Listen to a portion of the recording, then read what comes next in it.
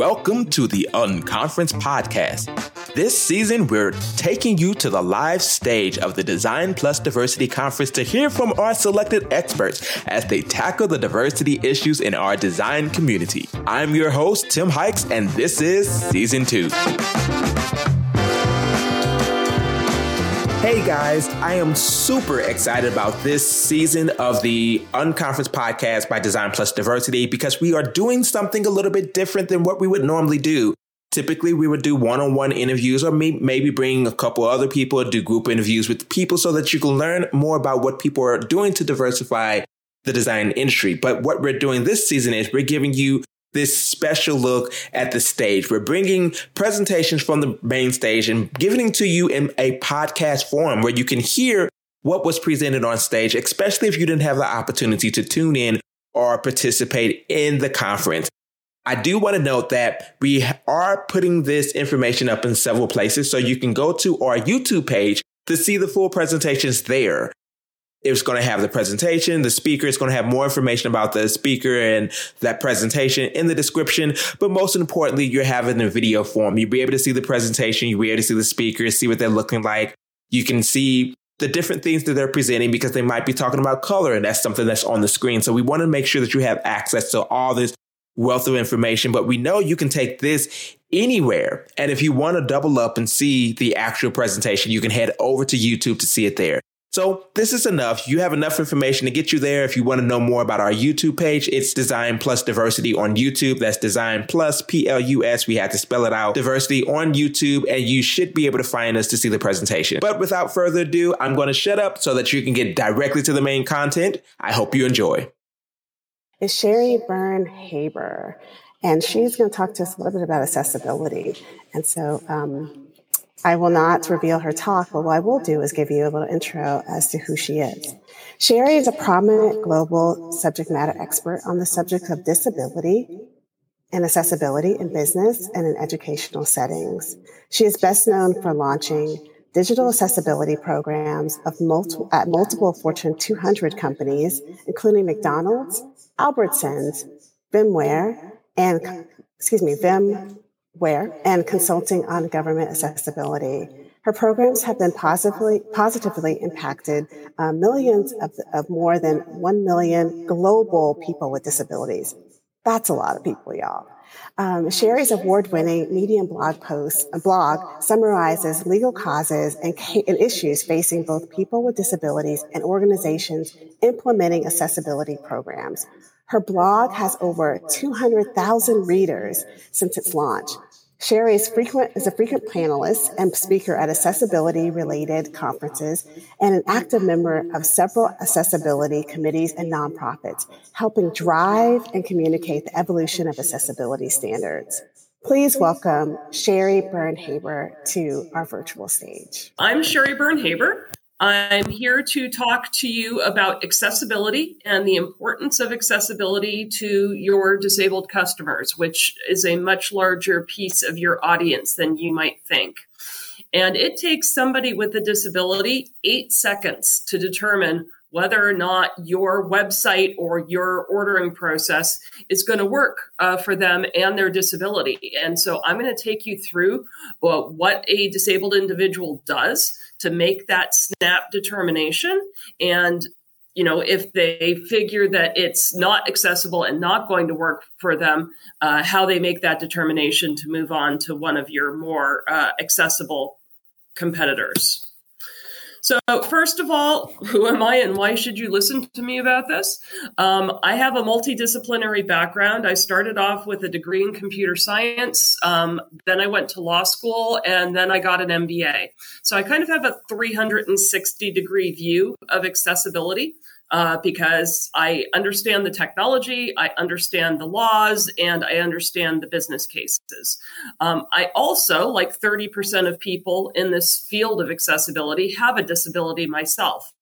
And it's a congenital disability. There's a picture of me here in my wheelchair shooting on my archery range. I am a Paralympic archer with aspirations to be in Paris in 2024. So I'm watching the Olympics right now with great intensity. I write a lot about accessibility. I was named the Medium 2020 UX Collective Author of the Year. I founded the VMware Accessibility Program.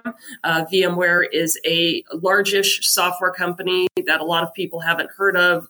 Currently, we're a subsidiary of Dell, but we've got about 34,000 employees and about 140 different products that we need to make accessible. I also co-founded the VMware Employee Resource Group for people with disabilities, which is a very big component of any successful accessibility program at any large software company. And I only use magnification. I've got glaucoma, and I also have a deaf daughter. So I have a lot of different perspectives on different types of disabilities and what those different groups need in order to be successful as customers.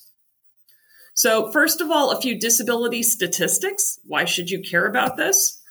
Well, 18% of the U.S. population identifies on the census as having one or more disabilities. That's actually the largest minority in the U.S. when you look at disabilities underneath one umbrella.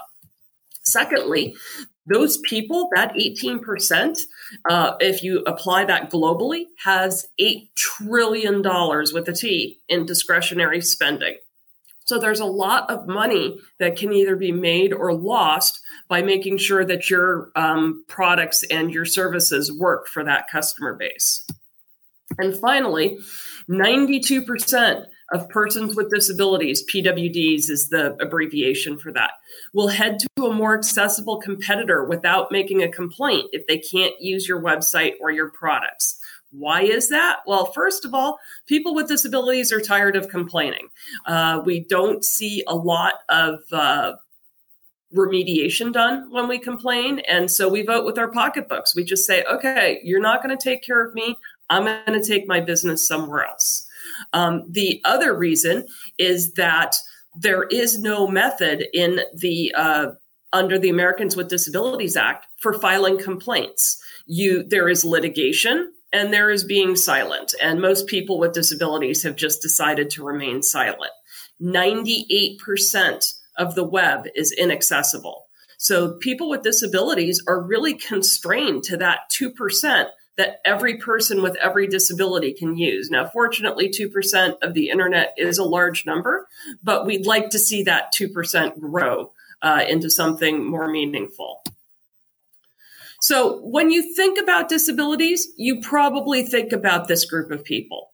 So in the top left corner, we have Owen Simmons, who is known as the Xbox Boy.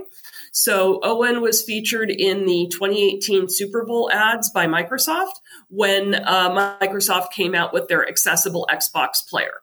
And so prior to this product being released, Owen couldn't play video games with his friends.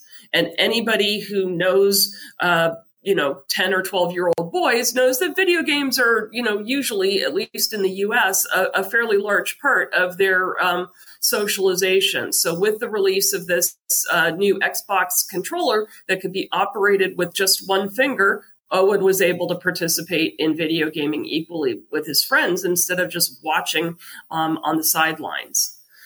Everybody's familiar with Stephen Hawking. His assistive technology was his speech synthesizer and his eye gaze keyboard, and that's how he interacted with software. Stevie Wonder is blind, Marlee Matlin uses sign language, and Madison Del Rosario is another Paralympic racer in her wheelchair, and I actually have that Barbie in my office next door. But accessibility is also about hidden disabilities. It's not 100% about the visible disabilities that we just reviewed. 70% of disabilities can't be seen. So all of these individuals on this screen are as disabled as the people on the previous screen. Selena Lopez has lupus and has had a kidney transplant. Millie Bobby Brown from Stranger Things is deaf in one ear. It turns out Bono doesn't wear those red tinted glasses as some type of Hollywood rock star affectation. He wears them because he also has glaucoma. Unfortunately, they don't work for me. But he actually chose to hide this for more than a decade. And it wasn't until he crashed his cycle in Central Park that he owned up to the fact that he didn't see particularly well. Lil Wayne, Elton John, and Prince all had epilepsy. And the reason why the color of Facebook is blue is because that's the only color that Mark Zuckerberg sees well.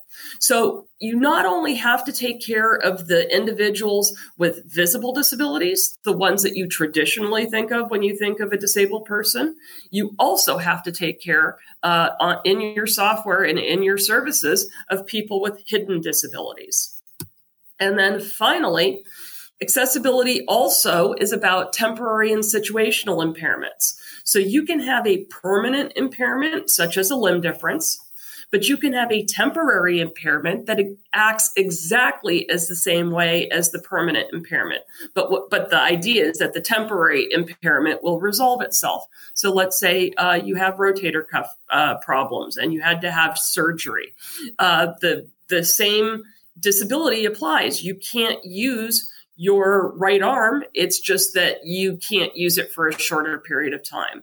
And then lastly, we have situational disabilities where you're holding something.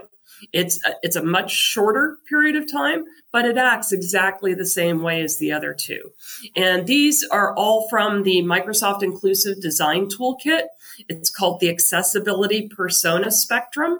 I really recommend for those of you who use personas in your UX experience that you consider giving some of your personas disabilities and then carrying those disabilities through to the actions to figure out how the persona with the disability will change or modify how they do things because of that. So accessibility, and unfortunately I can't play this video, but the link is in the top, or you can just search for Sadie Video YouTube, and Sadie is spelled S-A-D-Y. Well, this might work. Let's try.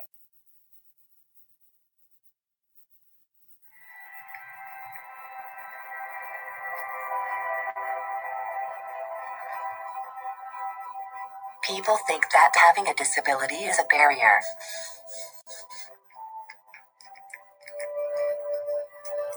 But that's not the way I see it. You can catch up with friends. Ready? You can capture a moment with your family. One face, small face, focus long. And you can start the day bright and early.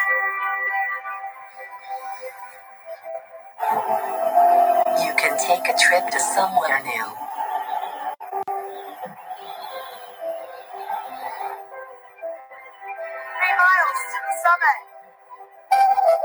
You can concentrate on every word of a story. A bird began to sing.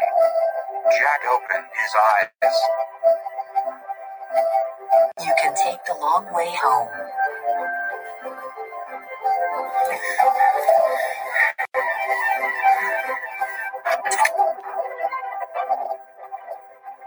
Or edit a film like this one.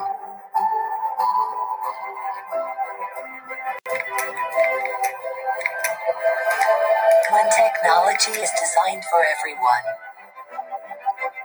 it lets anyone do what they love, including me.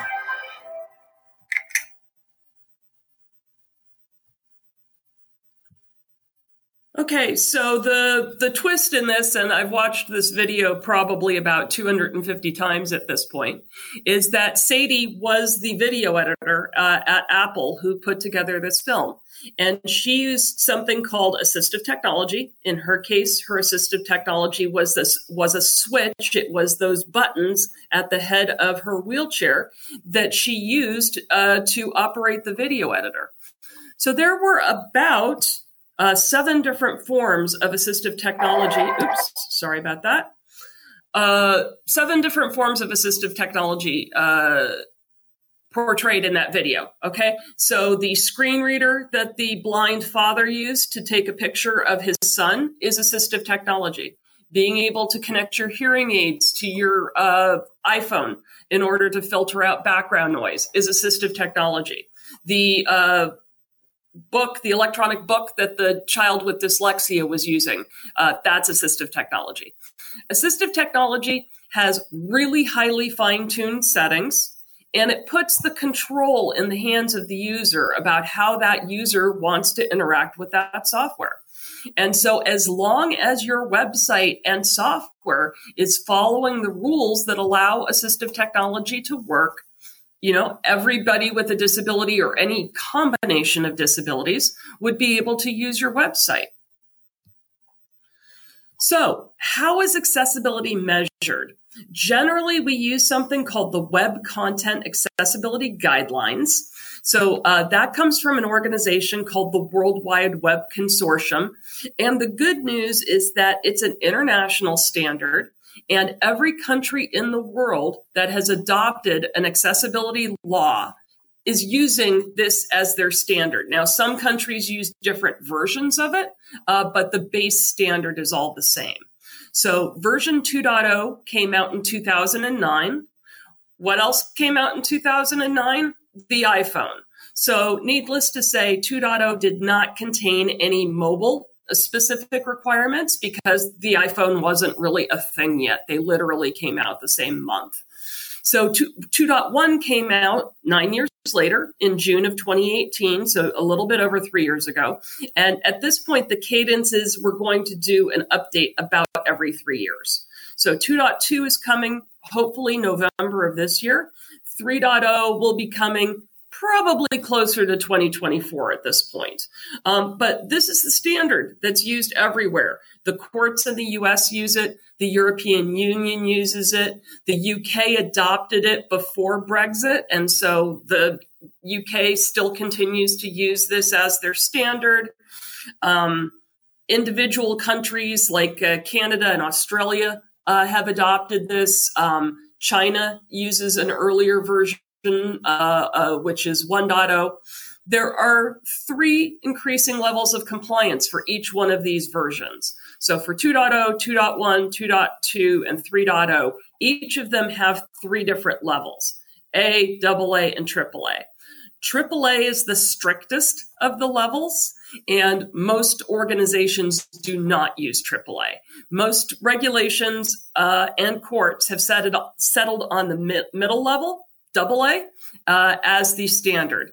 So the U.S. public sector in July of 2018, right after 2.1 came out, adopted 2.0 AA as its standard. And the European Union and most other countries and internal settlement agreements that are privately negotiated between a company and its users, they mostly use the newer version, which is 2.1. When people ask me, how long do I have to become compliant with the new version? There is no fixed date. We have seen settlement agreements.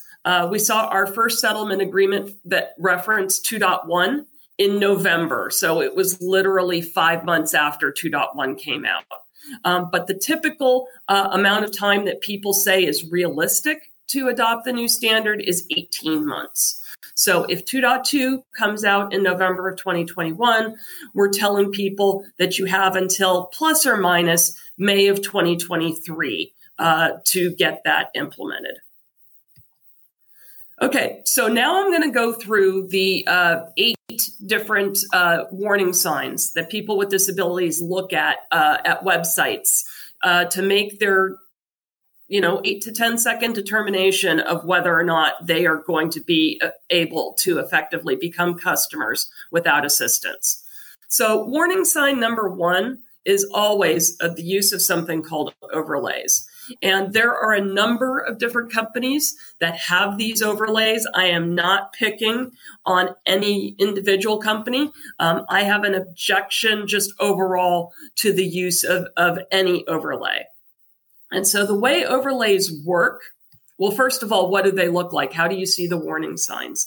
The warning signs is if you see a blue Vitruvian man anywhere on a website, you know that that website is using an overlay, because almost every single one of those overlay companies has chosen to use various forms of this symbol to indicate, hey, here's your overlay. Okay. They're also referred to as plugins and widgets occasionally. They are technologies that are aimed at improving website accessibility by using third-party code. Usually it's JavaScript, and it's to improve the front-end website behavior. However, it doesn't actually fix the underlying code. Now, remember those WCAG standards that I just talked about? Only 1/3 of them can be detected in an automated manner by actually analyzing the code. 2/3 of them require a human in order to be able to test and determine whether or not something's being done correctly. So if you can't test for it in an automated manner, how can you fix it in an automated manner? And the answer is you can't. So anytime that you see somebody who's using an overlay, there are 2/3 of the WCAG guidelines that they won't even be able to deal with any problems that may come up with the website. But the big problem with overlays is that when you don't have an overlay, so this is the normal no overlay, you've got your user, you've got your assistive technology, and you've got your destination. The user communicates through the assistive technology to get to the destination, and the destination round trips the data back to the user, again going through this assistive technology. So you see this assistive technology cycle where the user is controlling the assistive technology. Okay?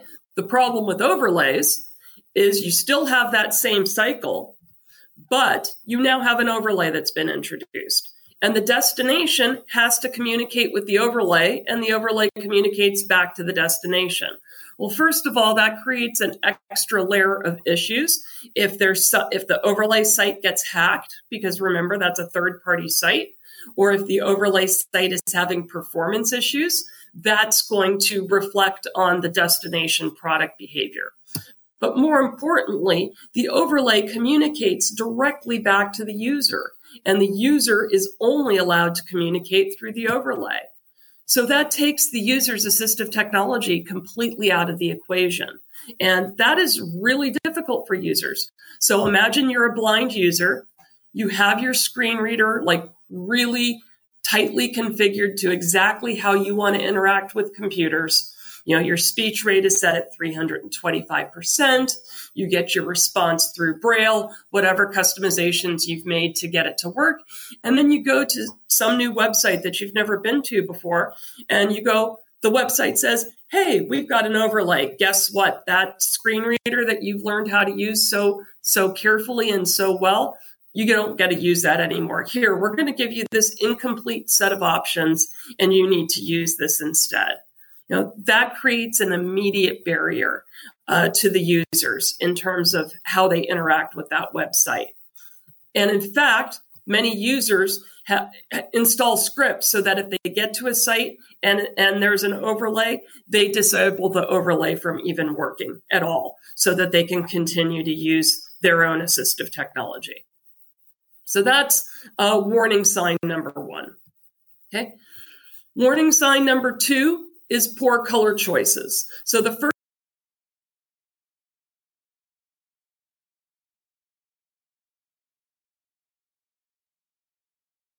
contrast you can get, it's black on white.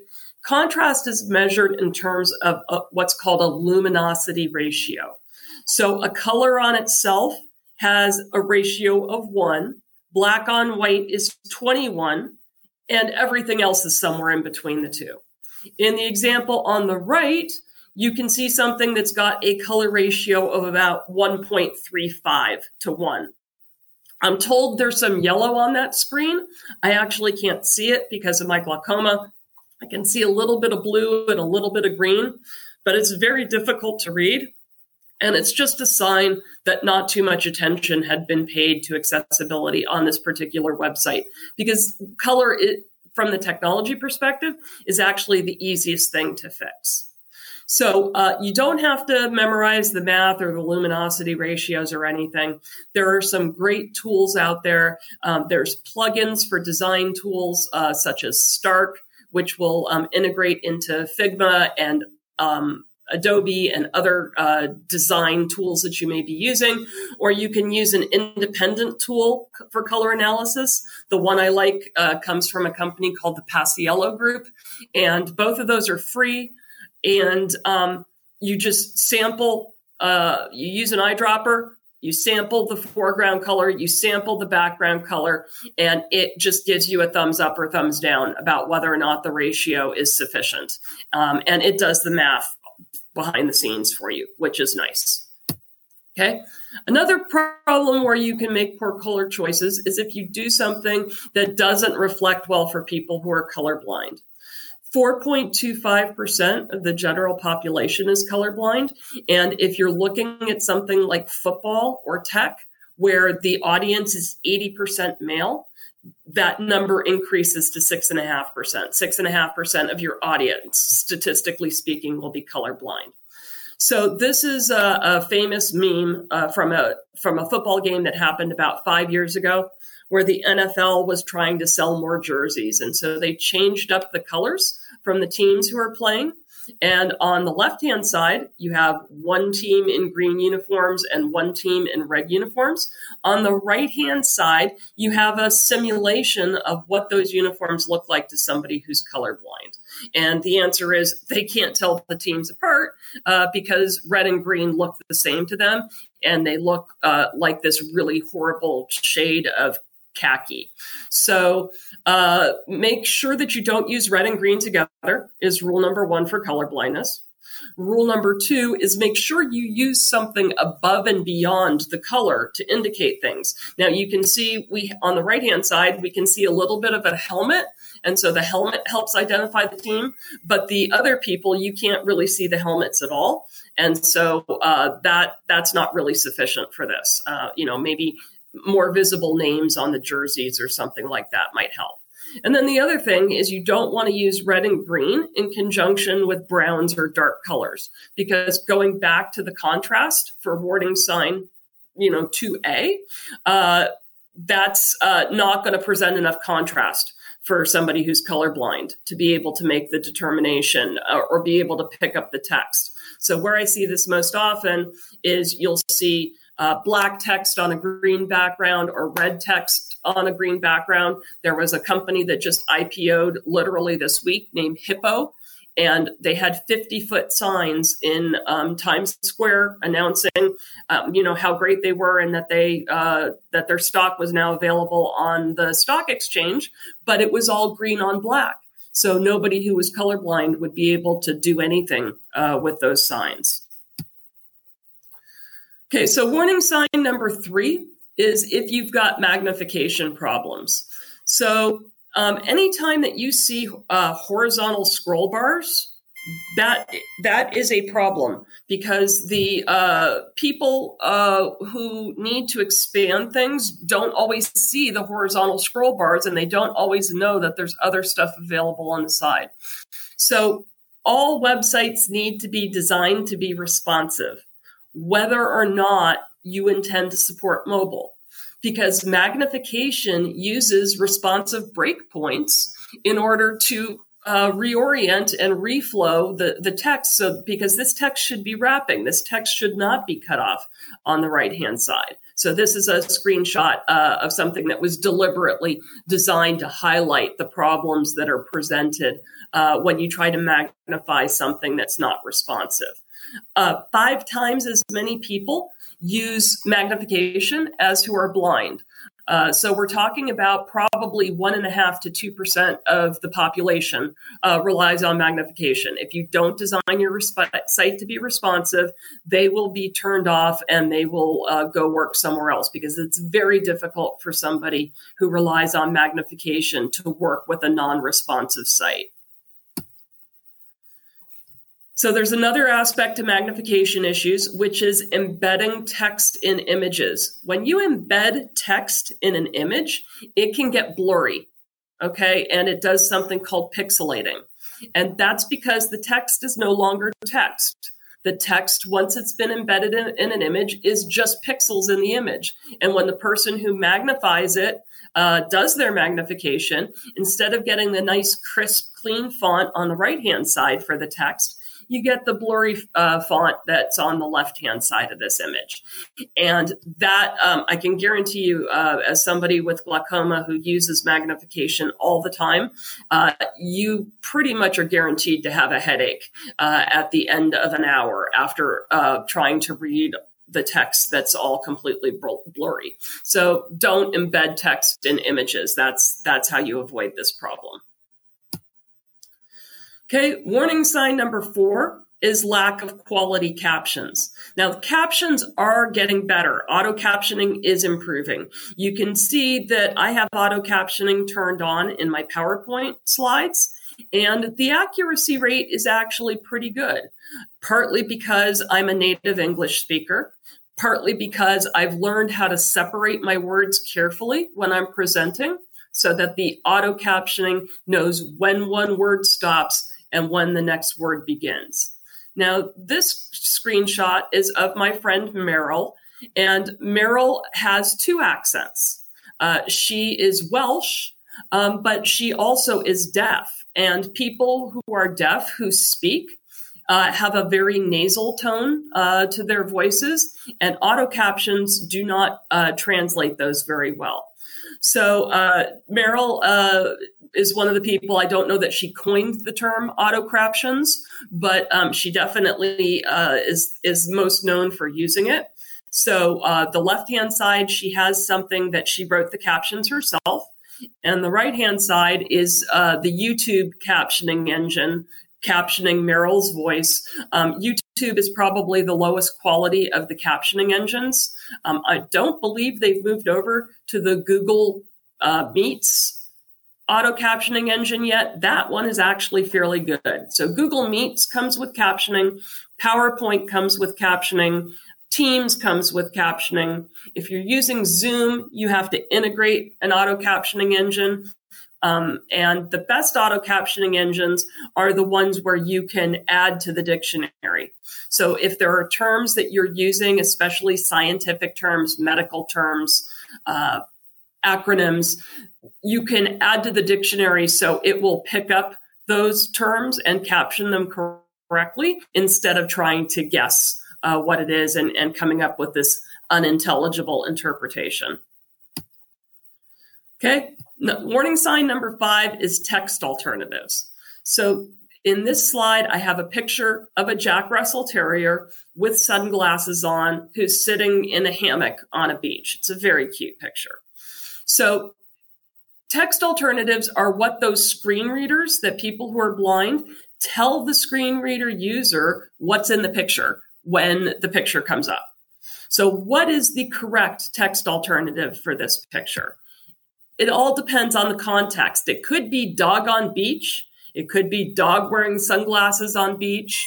It could be Jack Russell Terrier wearing sunglasses in hammock on beach. It all depends on the context. So if this article is about sunglasses, then the fact that the dog is wearing sunglasses is actually relevant. And so you would make sure to include sunglasses. If the dog was about how Jack Russell Terriers are trainable, then you would want to focus on the dog breed. So it depends so what all text is correct depends on what the article's about.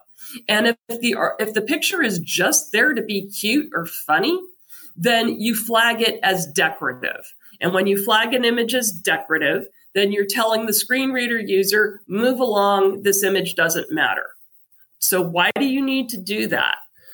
It takes about 3 to 5 times as long for somebody who uses a screen reader to get through a web page as it does for somebody who's reading visually. So any corners that you can cut to make that experience faster is going to benefit the screen reader user immensely. It's going to get them closer to an equal experience. So actually analyzing every image on your page and saying, does a blind person need to know what's in this image? And if not, mark it as decorative. You're actually significantly improving the experience for individuals who are blind. And trust me, they will notice that. So you want to use the shortest amount of text possible to convey the appropriate level of image for the context of the text around it. And short can include nothing, but you need to make that decision deliberately. Okay, accessibility warning sign number 6 is for text that's not dyslexia friendly. So you can see with these arrows, we have a chunk of text that's right justified, and that has created something that we call rivers of white space. Rivers of white space make it very difficult for people with dyslexia to decode or read the text. They have difficulty figuring out where to pick up after that river, that chunk of white space has happened. And sometimes they will jump lines. They will move to the next line, or they'll move back up to the first line. And it makes it very difficult for them to comprehend the paragraph. So do not right justify your text pretty much ever. There's no reason to ever do it, because all it does is it creates issues for people, and it doesn't really add much benefit at all.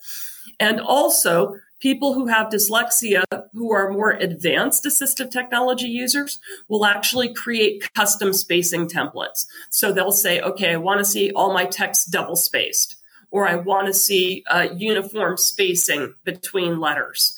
And if your website doesn't honor those selections, or makes the text all jumbled if those selections are applied, that's a WCAG violation, and you've just put off 5 to 7% of your audience who has dyslexia. Okay, accessibility warning sign number 7. And remember, all of these things by somebody with a disability can be picked up literally in 1 second, is no skip link or no focus indicators. So I've got 3 horizontal navbar screenshots here in this slide. The first one is one where there's no skip link and there's no keyboard focus indicator. You cannot tell where you are in this navbar. If you hit the return key, you don't know what you're activating. On the second one, you can see we have a blue box in the top left that says skip to main content.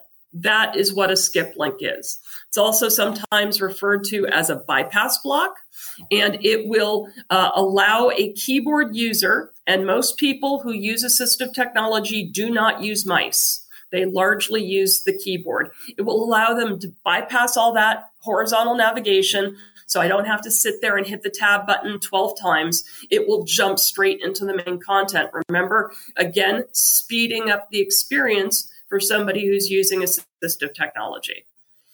And then we have, in the third block, a focus indicator. So the focus indicator is that big black box that's around the About Us component. Link. I think that's a link. And if I hit the return key here, it's going to take me to the About Us page. Okay, so note the skip link. People hit the tab button as soon as the page loads. If there's no skip link, they know that the chances are that the page is going to be inaccessible, because that's one of the most basic requirements, and it's the easiest one to detect. For somebody who's sighted or partially sighted, who needs those keyboard focus indicators, you hit the tab button a couple of times. If you don't see where you are, chances are the entire page is inaccessible. Okay, keyboard operation. So as I alluded to in the previous slide, you have to operate from the keyboard. Everything has to be reachable from the keyboard. Or in the case of a mobile device, everything has to be reachable without having to touch the screen. You can't assume that your users can use mice. You can't assume that your users can even use their hands. And so accessibility is about making sure that you're accepting input from the keyboard, which is how most assistive technology uses keyboard simulation. So, for example, Stephen Hawking, he used an eye gaze keyboard. He didn't use a real keyboard. He had an electronic keyboard that he looked at through those glasses that he wore. And if he stared at a character for 3 seconds, it simulated a key press behind the scenes. If that software that he was using required mouse interaction, he wouldn't have been able to interact with it. So you can't have hover-only behavior. You can't have touch-only behavior. You can't have swipe-only behavior. So on mobile, swipe left to delete is really common. You have to have a keyboard equivalent for that. Same thing for the hover behavior. You can't have jiggle the device behavior. So if you're having some contest and you're trying to get people to interact and you say, oh, just shake your phone and your prize will come up, you have to have a keyboard equivalent for that so that somebody who can't jiggle the phone can also have an access to your contest. Okay, you can't have keyboard traps. If you can get into something with your keyboard, you have to be able to get out of something with your keyboard. And you're only allowed to use one function key. So if you're providing keyboard shortcuts, for example, let's say for swipe only, you're saying, hey, use Control J to delete that object. That's fine because you're not reusing something common like Control C or Control X. And it's okay because you only are using one control key. But if you say you need to press Function Alt Shift, 4 asterisk in order to get a keyboard shortcut to work, that's what we call keyboard twister, because it's making somebody do a whole bunch of different things at the same time. And that's really hard to simulate on alternative keyboards. And so that is disallowed under the WCAG guidelines. And then finally, as we mentioned earlier, keyboard focus indicators always have to be visible, and you always have to have good contrast for those. Okay, for bonus points, you want to make sure that status changes get announced to screen reader users. Okay, so let's say I'm hungry and I'm ordering some groceries and I want some Oreo yogurt. Okay, I put the Oreo yogurt in my shopping cart. Great, that happened, but all kinds of other things changed elsewhere as a result of putting those Oreos in my shopping cart. Okay, the shopping cart number increased from 0 to 1. The shopping cart subtotal increased from 0 to $3.29. The amount that I needed to spend to get my personal shopping services for free dropped from $100 to $96.71. So all of these changes have to be announced to screen reader users. And we do that through a tool called ARIA, A-R-I-A.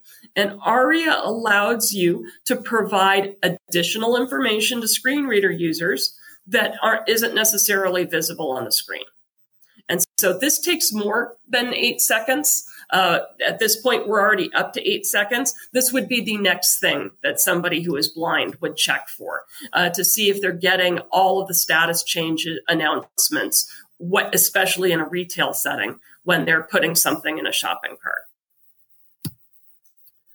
So just to wrap things up, and then I will look and see what kinds of questions we've gotten. Accessibility is not just about the accessibility team.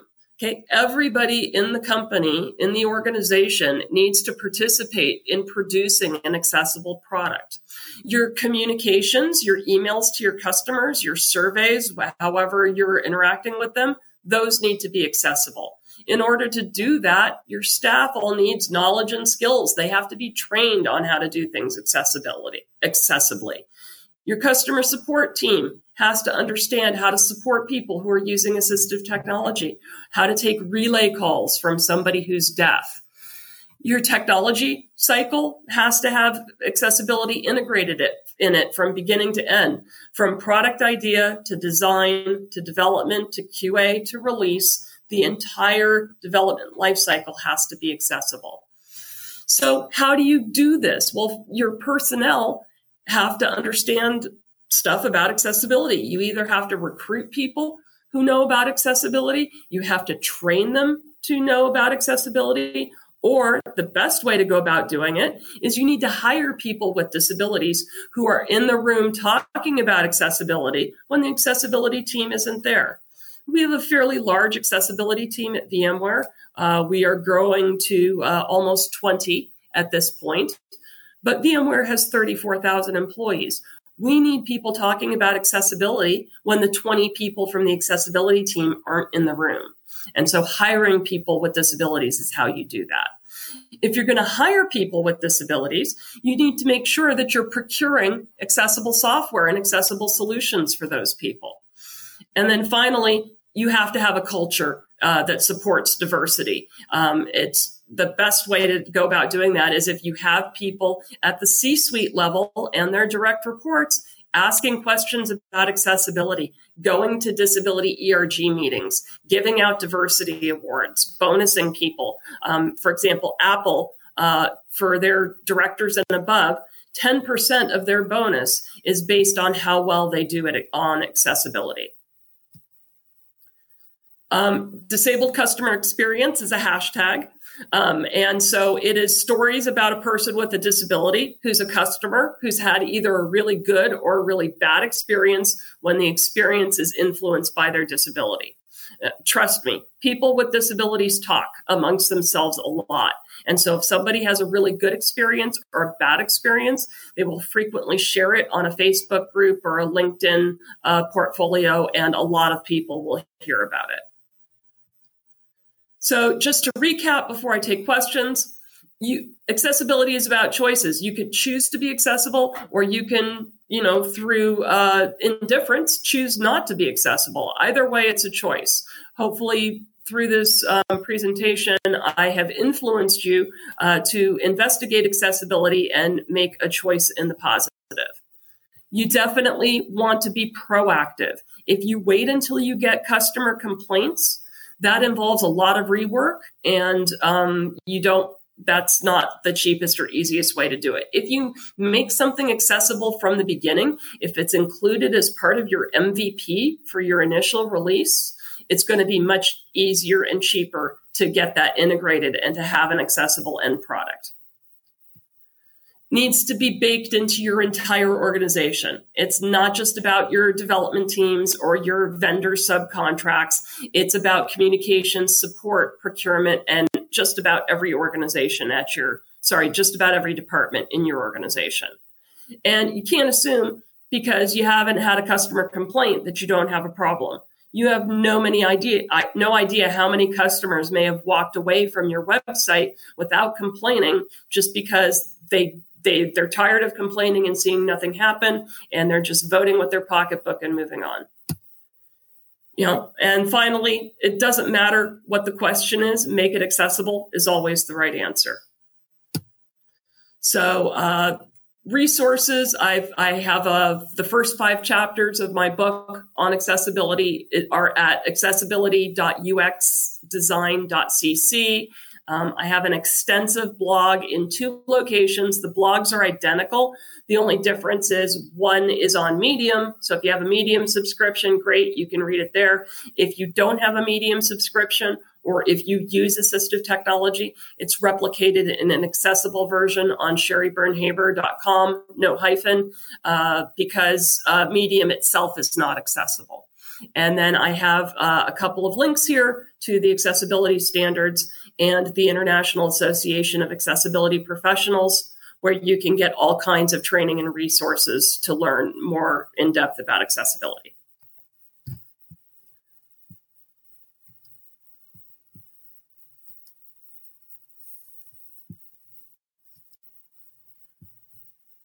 Do we have any questions, Diane? Oh my gosh. All right. Well, thank you. Yeah. Thank you, Sherry, for such an in-depth overview of accessibility. Just given the nature in the chat or the conversations that are happening in chat, this was very, very well received and right on time as usual. So thank you for giving us that overview. There were definitely a few questions, and I'm sure a few will trickle in. We have about 10 minutes, so I'm going to go ahead and get started.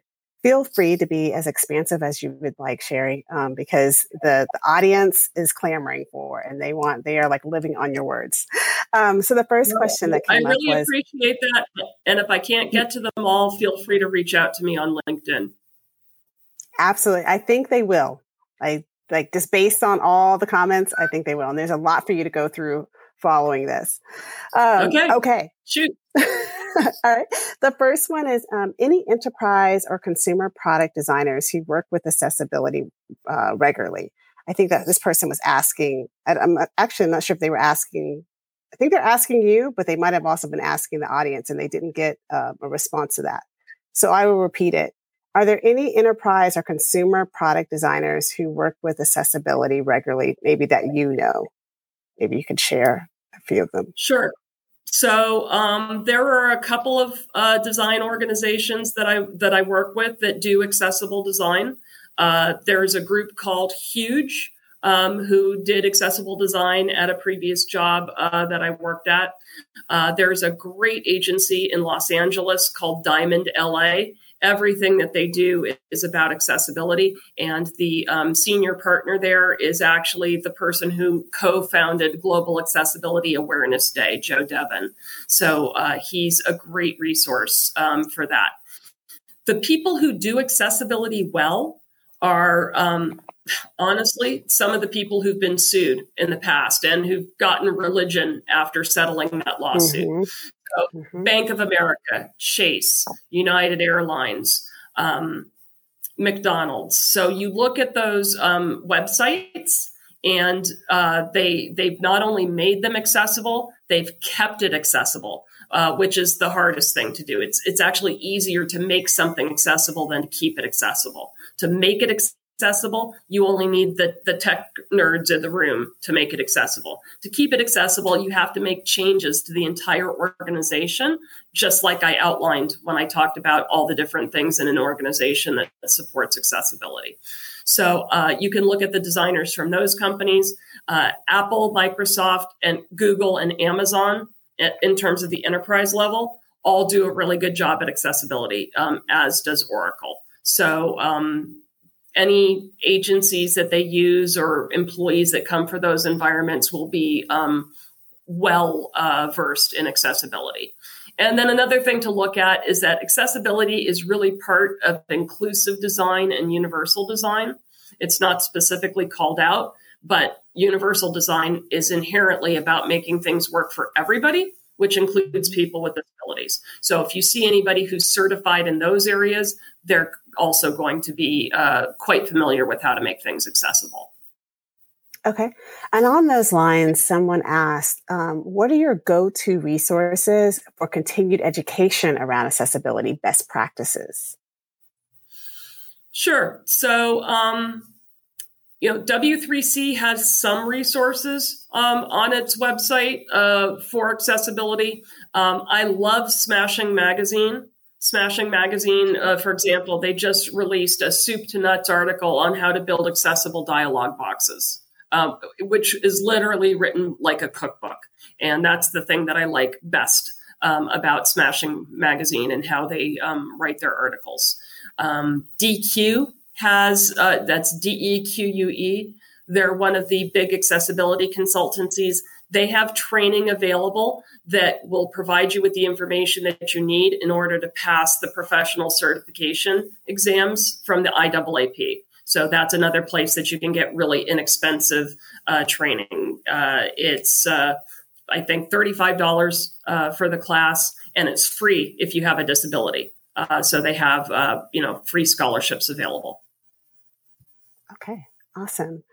All right, that was very, very helpful, as all of it is, actually. I have another question, and the question is, do you have any insight on how accessibility design works in physical installations, exhibits in museums, or interactive installations at a brand store like Lego? This person also asked, and let me know if you want to answer that first before answering this next question, which is there a study or have there been rising voices around physical experiences not being accessible enough? Yeah, so there have been. It has been an issue. I actually recently participated in the Palo Alto Junior Museum and Zoo redesign, where we made sure that the exhibits and the things that the children could interact with were accessible to anybody with any level of disability. So the important thing is that if you have an app that's supporting the exhibits where people can rent headphones or what have you, you need to make sure that that app is accessible. You need to make sure that if you don't have an app, that you've got Braille that's tactile available to the people who are going to the exhibit, so that the person can read, okay, what is it that this exhibit is saying?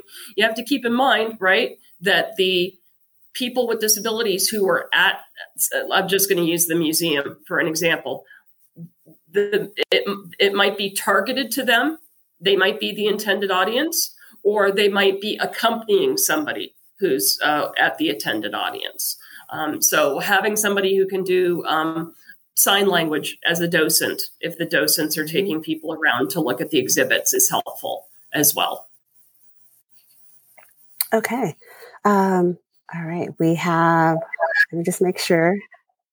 There's so many comments. I'm wading through them for questions, but let me just make sure.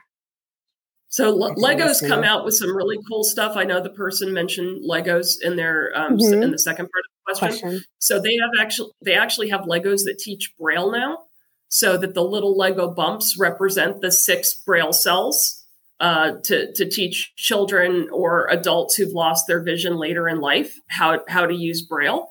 And the other thing that I really like is that Lego has come out with more inclusive sets, so you can have like little Lego people sitting in wheelchairs, or little Lego people with white canes and a service dog with them. So Lego's done a really good job in general at inclusion.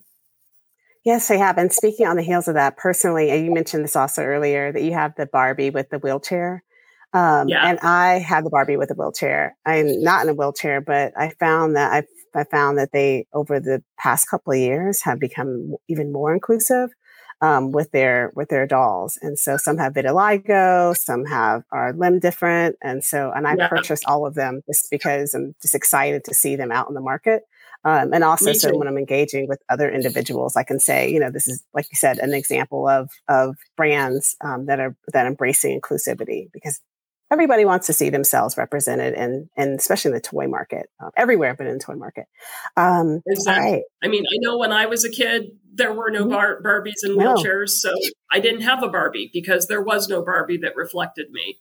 And then 30 years ago, when my 2 older children were born and they're half Chinese, there were no Barbies that reflected their ethnic identity. And now you can get pretty much any type of toy with adaptive technology, or with different ethnicity, different skin tones. Yeah, it only took what, 20 years for that to happen, but we're showing it takes time. It takes time. So on the lines of that, though, actually, what tips would you give the average designer or creative that's in this space here, that's joining this conference, that isn't at the C-suite level, that isn't maybe a leader? What tips can you give them to help bring in more inclusive practices to their workplace? Because I think that that's sometimes a challenge for those who are not managers and who aren't sitting in the C-suite. Okay. So first of all, never discount the fact that you're not a leader. Leaders aren't about titles. Okay. Leaders are about actions. So you can be an accessibility or an inclusion leader, even though you don't have, you might be the lowest rung of contributors. So, share articles on Slack or whatever communications tools that your company uses internally that you run across. Go to meetups, get your coworkers to try to attend accessibility meetups. Talk about different conferences that have accessibility tracks. It's starting to be more and more common for design conferences to have an accessibility track. Okay, Grace Hopper has an accessibility track. The User Experience Conference has an accessibility track. So, that was my goal for this year, was actually to not talk at as many accessibility conferences, but to talk more at conferences like this, where people might not have been exposed to accessibility concepts. And like you said, it's exploding, especially as the litigation over inaccessibility is not slowing down. And I didn't get into that too much, but there were 3,500 lawsuits in the U.S. alone last year over accessibility. And we're on track for well over 4,000 this year. So people aren't getting the message. And because they're not getting the message, they're getting sued. Domino's, for example, which has been involved in the biggest litigation so far, could have spent $38,000, that was their own estimate, to make their website and their app accessible. And instead, they've spent $1.5 million defending the fact that they aren't accessible in court. Okay, there's no question that the trade-off is very obvious in that it costs much, much more to defend an accessibility lawsuit than it does to make something accessible in the first place. Absolutely. And I know they're kicking themselves because that they did not do that. I don't know that they're kicking themselves, but honestly, they're still fighting it. I mean, the most recent decision came, this case has been going on for 5 years now, and it's gone all the way to the Supreme Court. And as far as I know, they're still fighting it, even though every decision pretty much has gone against them. That's pretty brazen. Well, on that note, how many countries have passed accessibility laws? I think at this point, 11, 36 if you count each EU country separately. But the European Accessibility Act, we have an Accessibility Act in the EU right now that just affects the governments. And then that's going to be broadened in 2025 to cover everything. And some countries are actually passing laws. Germany passed this, for example, that said that the German government will be able to recall anything that's inaccessible. So they're getting very, very, very serious about ramping up the accessibility constraints. This is their first accessibility law came out in, I want to say 2017. And they're just basically ramping it up to cover everything over an 8-year period of time. So we're in the chunk right now that you can still get it right.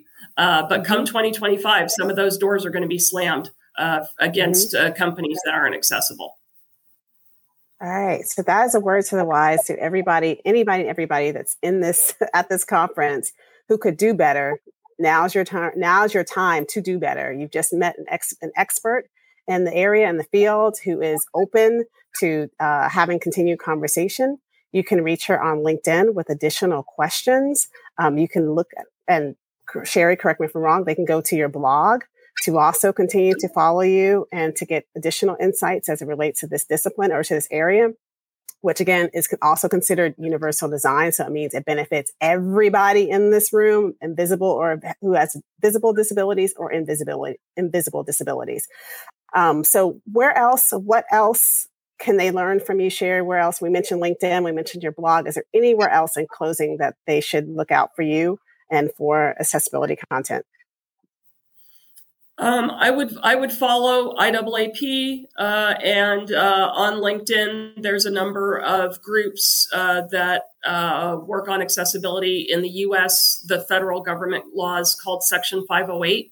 So anytime you see something that has Section 508 as part of the name, that's about accessibility also, just very specifically in the federal government context.